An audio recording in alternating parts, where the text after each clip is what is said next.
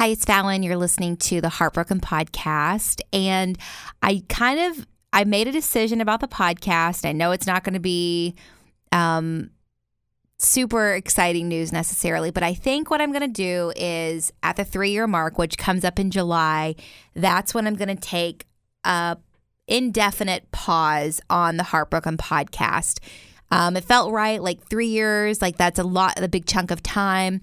I've done a new episode basically every single week with the exception of like maybe 3 weeks in 3 years. And those were based on like people canceling or one was like Christmas Day that I just made that decision. So anyway, it took me a lot of time, but once I like kind of made that decision in my mind, it felt good and it felt right, like the right decision to make. With that said, there are plenty of episodes left. I have so many scheduled. I have them scheduled through May at this point, and then I'll be reaching out to other people and getting the final scheduled episodes ready to go. And so you'll have stuff at least through July, and then you never know. I always say you never know. I mean, maybe I take a month off and I'm like, oh, I miss it, but I don't want to give false hope. So the idea is that it would be on an indefinite pause. I do want to give a heads up for today's episode, a trigger warning. There is domestic abuse involved in this episode. So I do want to give you a trigger warning for that. Jessica joins me today on the Heartbroken Podcast. And Jessica, a lot happened in this relationship we're going to talk about today. Give us a little preview of what we're about to hear. Yeah, so my story is one of heartbreak for sure. I thought I had found my forever love, but what I found was not the dream I always pictured. I'm Fallon, and this is the Heartbroken Podcast. Everyone has experienced heartbreak in their life, some more than others. Often we feel like we're bothering our family or friends when we talk about it. I started this podcast to help those going through heartbreak share their stories. Sometimes it's easier to share with someone they don't know. I hope it's somewhat therapeutic for them. Maybe it gives them some closure. And to those listening, I hope it helps you feel less alone. Thank you for listening to the Heartbroken Podcast. Okay, we have to go back to the beginning. That's what we always do on the podcast because there's usually an instant connection with someone. And that's, why you put up with so much throughout a relationship if it's not going perfectly. So tell me about how you guys met and everything. Yeah, so I originally from the metro area, Twin Cities, and I had just moved back. I had been in Chicago for about 6 years, and I moved back kind of to all of my friends married. They all had kids. And so I really didn't waste much time. I started to go out on the internet and look for people to go out with and hang out with. I was in my middle 30s, so I was worried about, just the timeline of having kids. And that was always really important to me.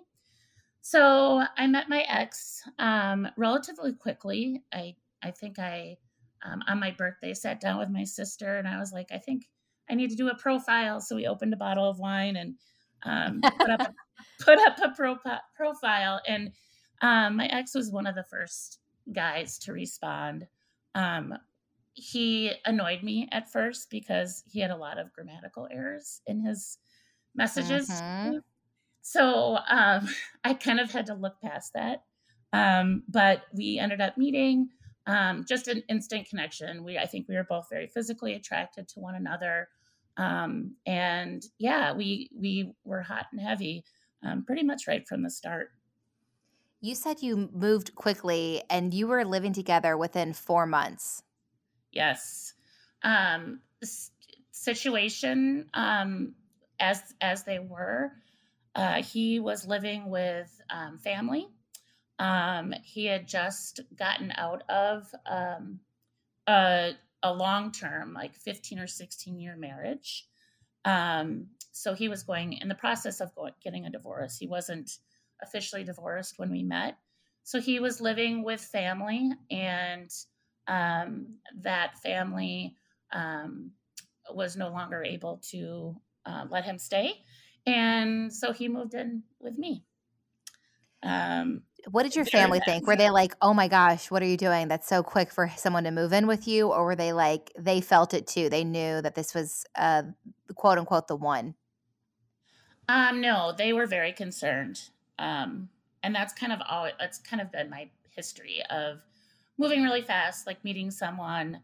I think like our second date was Easter at my brother's house, and so it was super fast. And they were concerned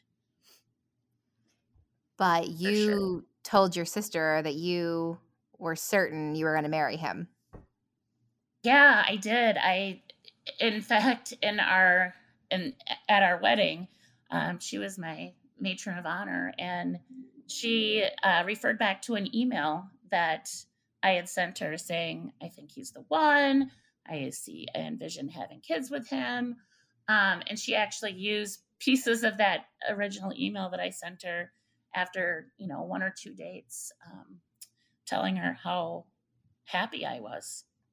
Yeah. You said, I mean, you're very happy, that great connection, you move in quickly. So tell me about the relationship as it goes on for a while. Things don't stay so perfect, right? Yeah, there were some legal issues related to his previous marriage. So he was charged with some domestic abuse, um, I guess, issues that arose. He had 4 kids from his previous marriage, but he did not have custody. He had supervised visits, and he told me very early on what his situation was. And I'm very much a firm believer in giving people a second chance and two sides to the story, and people can change. But relatively quickly, I realized that I was, in a relationship with someone that had really severe anger problems. And even though he was enrolled in anger management when I started dating him, he would mock it or make fun of it. And so there was lots of red flags in the very beginning. Yeah, it sounds like it. Like I mean, that's the kind of thing I would be having dating someone with that history of domestic abuse.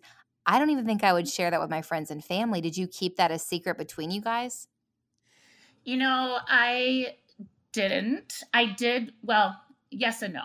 So we lived actually with my sister. We lived in and her husband, and we lived in their basement. So we had our own living space, but we shared a kitchen. So I felt like I needed to share that with her. My sister's also my best friend. So I needed to share that with her just so she knew, you know, he was living in our house and um, whatever. But I didn't share it with, for example, like my mom or my brother, until he started doing things that were just so weird. And sharing that with family, then, like, I remember one time we had planned to go to a party. It was a Halloween party.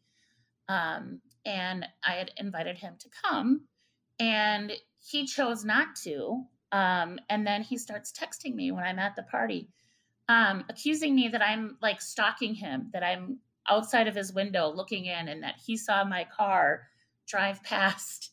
And, I told him, I'm in a different city. I'm at this party. What are you talking about? So I don't know if it was a jealousy thing, but that just seemed really odd to me. He Yeah. also, after we were fully committed, um, or so I thought, tried to start up a relationship with one of my sister's best friends, on the dating website that we had used. So wait a Um, minute. He's still on I think it was Plenty of Fish. He's still on that. Did he know it was your sister's friend? he had met her before. And he just thought he was gonna casually date your sister's friend and you wouldn't find out, even though he's living with you and it's your sister's friend. Exactly. How did you find out about that? I'm assuming she told you. She told me, she called me and said, I need to tell you something.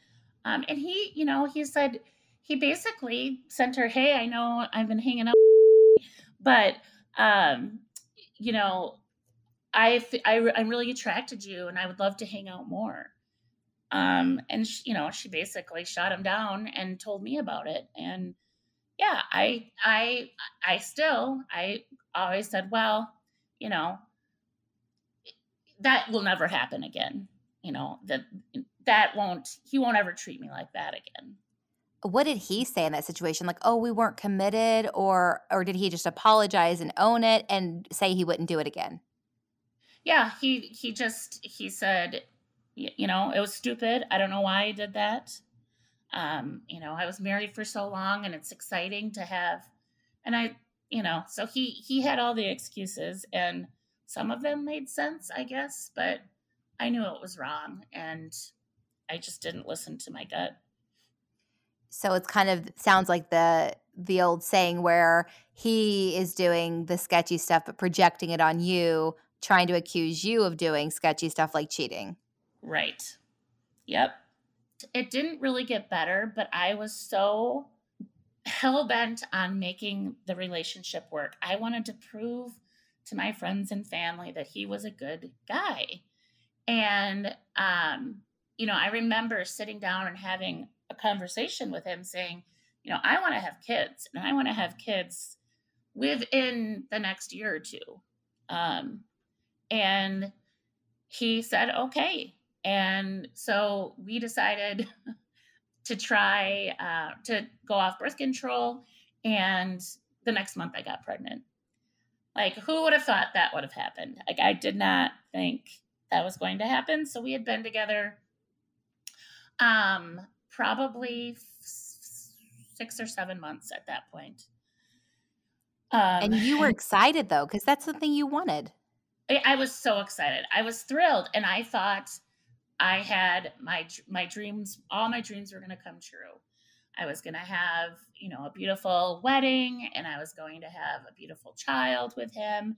And it didn't matter that he had this like past of abuse and didn't have any real interest in seeing his kids from his previous marriage. So I guess I had the rose colored glasses on, I guess you'd say. I was going to say you can look at it now, and so you could look at on the outside now, or someone listening could say, "Why would you want to have a child with someone who doesn't even want to be in the other kids' lives?" Or why would you want to have a child with someone who has this history of abuse and anger issues, but you just didn't see it? You thought it was going to be different in your situation. Yeah, I saw what I wanted to. And, obviously I've been through a lot of therapy. But I don't think I ever felt that I deserved to be happy. I didn't think I was good enough. But he was good enough for me. Like, I could, I could see myself being with him because he wasn't, a perfect person. Mhm. Not that anybody is perfect, but So, uh, was he excited when you found out you were pregnant? yes, he was. And I think he had, at this point, had basically lost his relationship with his 4 other children. And the whole time I met him, I never did meet his other children. He still hasn't seen them. Um, and this is 10 years later. But he was happy. And I think it was his way of starting over, starting a new family. His family loved me. They always teased him that he was, marrying up. And they, loved that I had gone to college and I had a good job. Um, I think they were a little bit surprised when I got pregnant, but they were very supportive, helped us financially. Um, so that was the really hard part because I did get close to his family, Mhm. and that's hard. Well, that is hard. And also, while you're pregnant, some big things happened in your life too. Yeah. So this was actually shortly after, well, about a year after I had my son. Um, my brother died by suicide, and it was, I mean, anyone that has lost someone in that way knows what a complicated grief it is. And I'm so um, sorry. thank you. Yeah, it was really difficult. It was really tough. And at first he was my rock. He supported me through that. Um, I remember my mom coming to tell me, and him just kind of like wrapping his arms around both of us. Um, and that changed pretty quickly as I got further into my grief and dealing with that loss. Um, I big thing of me is he had a lot of friends, and I wanted to spend time with his friends. So I would go hang out for the night with all of his buddies. I'd go to their softball games or their dart tournaments, and he had a really hard time with that. And he made everything about him. So even though I was going through this intense pain and trying to heal and move forward without my sibling, he made it about him and how could I treat him this way. In order to take the burden off from my mom, we brought all of my brother's things and put them in our garage. And it wasn't very long before he started bugging me about going through them and getting rid of them. And, I just wasn't ready to do that at that point. And so I just, his, how he treated me when I was grieving, was wrong. And, I know it's a difficult thing and how to help someone through that, but, um, it felt really bad. Well, yeah, because like you said in the beginning, you remember that embrace and that, support, and for that to be pulled away pretty quickly. I mean, that's the loss of your brother. Those are the moments you need your partner to be there for you most. Right. And, it's the narcissistic, personality, even when you're dealing with something so tragic. He has to turn it around and make it about him. And that was kind of like a pivoting point of him really starting to not be able to handle his aggression at all. And at first it was just um, physical, or not, I mean, I'm verbal. And then, it became increasingly um, more physical. And nothing that I would like want to call the police, but just grabbing me too hard or um, blocking my way so I couldn't get out the door. Um, and I had a really hard time with how he treated our son and how he disciplined him. Um, Never physical, but just very, mean. Hmm. Um, yeah. Well, I think as mothers, it's one thing when it's happening to us, but don't you dare do something to our child. That's exactly how it was. And so I was traveling at the time for work quite a bit. So I would be gone sometimes 3 and 4 days a week. And I think that was really hard for him. He, of course, wanted all of the nice things that my job provided because I was making substantially more financially than him. And we finally, had money in the bank to do fun things. But he didn't like being, kind of a stay at home dad. I mean, he worked too, but he, had the sole responsibility of watching our son when I was gone.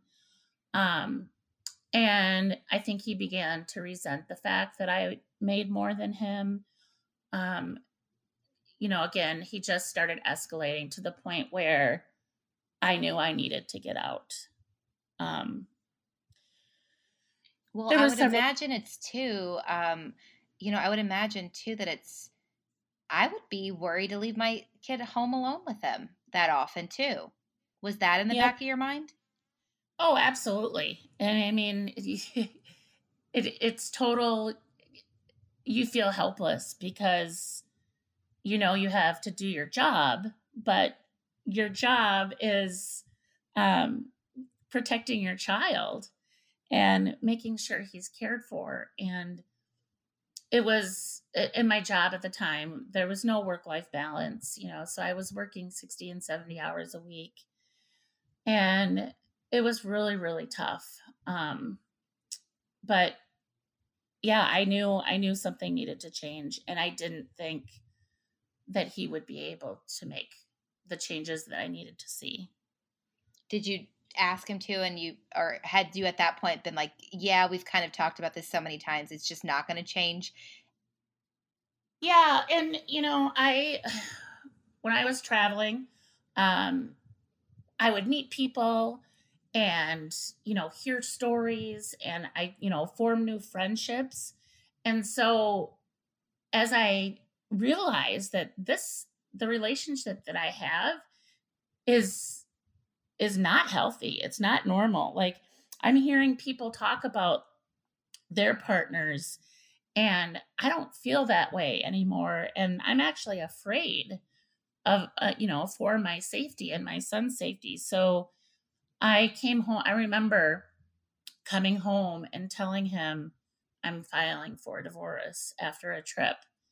And of course, he didn't react. He was very upset. So I went and saw an attorney. I started the paperwork, and all along he was wanting me to work it out, to go to counseling. Kind of in the midst of all of this, my dad ended up passing away Oh my gosh. suddenly. And so, once again, I remember driving down to go plan my dad's funeral, and he's talking about, let's just try counseling. We can get through this. I love you. No one's going to love you like I love you. And I just couldn't even stand to look at him, because here again, another loss, and he's making it about him. Mm-hmm. So Yeah. we did actually try counseling. Um, I felt, and it's funny because even family members who weren't like a big fan of him were like, well, have you tried counseling? And I mean, you know, I get it.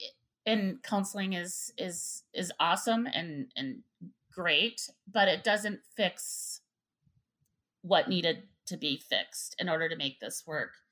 Yeah. We tried counseling, and I'll never forget the day that the therapist looked at me and said, your husband is a narcissist. He's never going to change. He may get better, than he is now, but he's always going to be this way. Did she say that And in front of him, or did you she alone with did. you? Okay. He did. It was a guy. He was Mm. an amazing therapist. But that like shook me to my core. It just shook me, and I said, you're right. And I think I finally realized, like, I can keep on living like this, or I can choose not to. And I'll be forever thankful for him for saying that, and finally like it clicking Mm-hmm. that I could want him to change, but he's never going to change because he can't. He's incapable of it. So did you then kind of go through with the paperwork and tell him, like, this isn't going to work out, like, it's clear to me I'm not in love with you anymore, we need to like go our separate ways? I did. And then I pulled it again. Like, he talked his way back, and I don't know why. Fallon, like, I do not know why I let this man back into my life, but I did again. So I had moved out at this point. Our son was living with me. I had moved out, and he would come over occasionally. And he was trying to get, to reconcile, and I was actually considering it. I don't know why, because I just said I had this epiphany on the therapist couch, but well, it's harder said. It's easier said than done, as they say. Yeah, and doing all the right things, and it's that cycle of abuse. It's something will happen, and then they'll be really good for a little bit, and then something else will happen, and so anyways, I had wanted to get a memorial tattoo for my dad. And so I took his signature, and it was actually the signature that he put in our wedding card, and went to get the tattoo. And he came with me, and I'd given him my phone so he could take pictures when I got the tattoo. And he must have seen a text message or an email, because I was talking to other guys, and he flipped out, basically wouldn't give me my phone back. We went to pick up our son, and he basically, we went back to my place. He wouldn't let me leave. He wouldn't give me my phone back. He took out a knife and said that he was going to kill himself because that's what I was doing to him. And this is all in front of our 4-year-old. He strangled me. He tried to strangle me. He told my son that he was going to kill me, and then he would never see his mom again. Oh my gosh. And I mean, this was like, it was basically like 6 or 7 hours of torture, and trying to protect my son, and my son trying to protect me, which no child should have to protect their parent. And so that was it. I went to the police the next morning when I finally was able. I think the only reason he let me leave is because I was going to see our joint therapist at the time, and I think he thought that was going to fix things, and that what he did would be okay. But I went to the police and reported it, and he was charged with 2 different felonies and misdemeanors. I did have to go to court and get restraining orders. It came down to the end. He was not willing to take a plea bargain for many months. So my son was going to have to testify in court. My son had to be interviewed by Child Protective Services and tell them what happened. Oh my gosh. It was a night. It was awful. And he went to jail. He ended up taking the plea deal, and so they dropped a felony, and he ended up going to jail. And he now, this was a couple of years ago. About 5 months ago, he started supervised visits with our son, and it's been really tough for me to allow that, because if I had my way, that relationship would end. And I think that I'm still that same person who thinks that everyone gets a second chance and everyone, can change. But I am very careful about with our son, just making sure he has all the services that he needs because of the trauma that he had to endure. Does he still remember it? He does. Yeah. Yep. He does. And of course, every time he sees his dad every other Saturday, supervised, and there's always that anxiety building up, and he's been acting out, and just it breaks my heart because he had to see that, and it makes me, you kind of feel bad. Why did I stay? Why did I do this? But it was all good intentions. You want to keep your family unit together, and I'm still struggling with being hard on myself about that. It has been a couple of years. What I'm sure in the very beginning it was very hard because there's a lot going on. It's I know you guys got divorced for obvious reasons. He was in jail. You're trying to, I'm sure you've mentioned earlier on the podcast, you've gone to counseling, so I think you've probably seen a therapist for yourself and, like you said, provided one for your son to help with everything. What's the process been like for yourself? Not taking your son out of it. I understand how you feel about that. What's it been like for yourself, and where are you now? It's actually been a pretty great transformation for me. I felt after I went to court and did a victim impact statement. And after I did that, people, my family that was there to support me and my friends, how strong you are. I can't imagine being in your situation, and you're so strong. And I honestly feel like for the first time, I actually do feel that way. I feel, that I'm so strong and I could handle any situation. I'm resilient and resourceful. And I think that self-love piece, it has come out through therapy and realizing, not focusing on what I should have done or what I could have done, but what I did do. And I think that's been the best thing that has come out of this situation for sure. Well, I have 2 questions. I think the first one is, in the beginning you said, you stayed with him because you didn't think you deserved better. Do you acknowledge now that you do absolutely deserve better? I do. I really do. I know I deserve better. And, I'm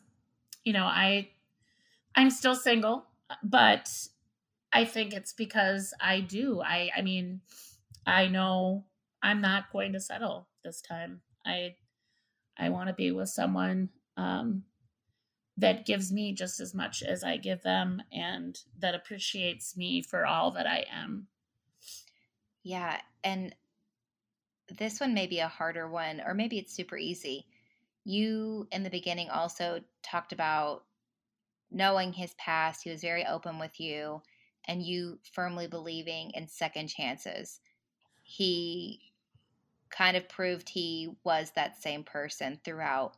Has that changed how you approach people and things now? Are you a little bit more, or maybe less open to providing a second chance, more, alert for that stuff? I think I for sure am. Yeah. You kind of put your guard up. It's a defense mechanism. As a side note, shortly after this all happened, he moved in with a new person, a new woman, and her 2 kids. So it's scary to me that someone like this can be so manipulative. And I hope and pray that everyone stays safe, because second chances are great and all, but like I said earlier, some people just aren't capable they just don't have it in their brain, that awareness that what is right and what is wrong, and they just don't have that impulse control. Mm-hmm. And it's very sad. I've never been in an abusive relationship. I've been in like a very manipulative one with a narcissist. And a funny thing, it was very similar to what you described, where the therapist legitimately said, this is a narcissist, like basically get out. But I've always heard, and I think most people listening have heard or seen movies where it's much harder to get out, because everyone's like, get out. Don't put yourself and your kid in that situation. It's so much harder to do that. If someone was listening right now, what advice would you give them if they're in a similar situation? Because I think what I appreciate most is you describing some of the things that people, they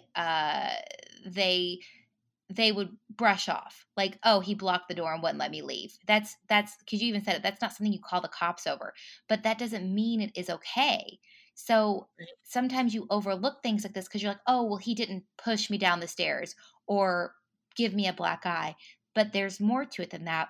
What advice would you give someone if they were listening? Listen to your gut.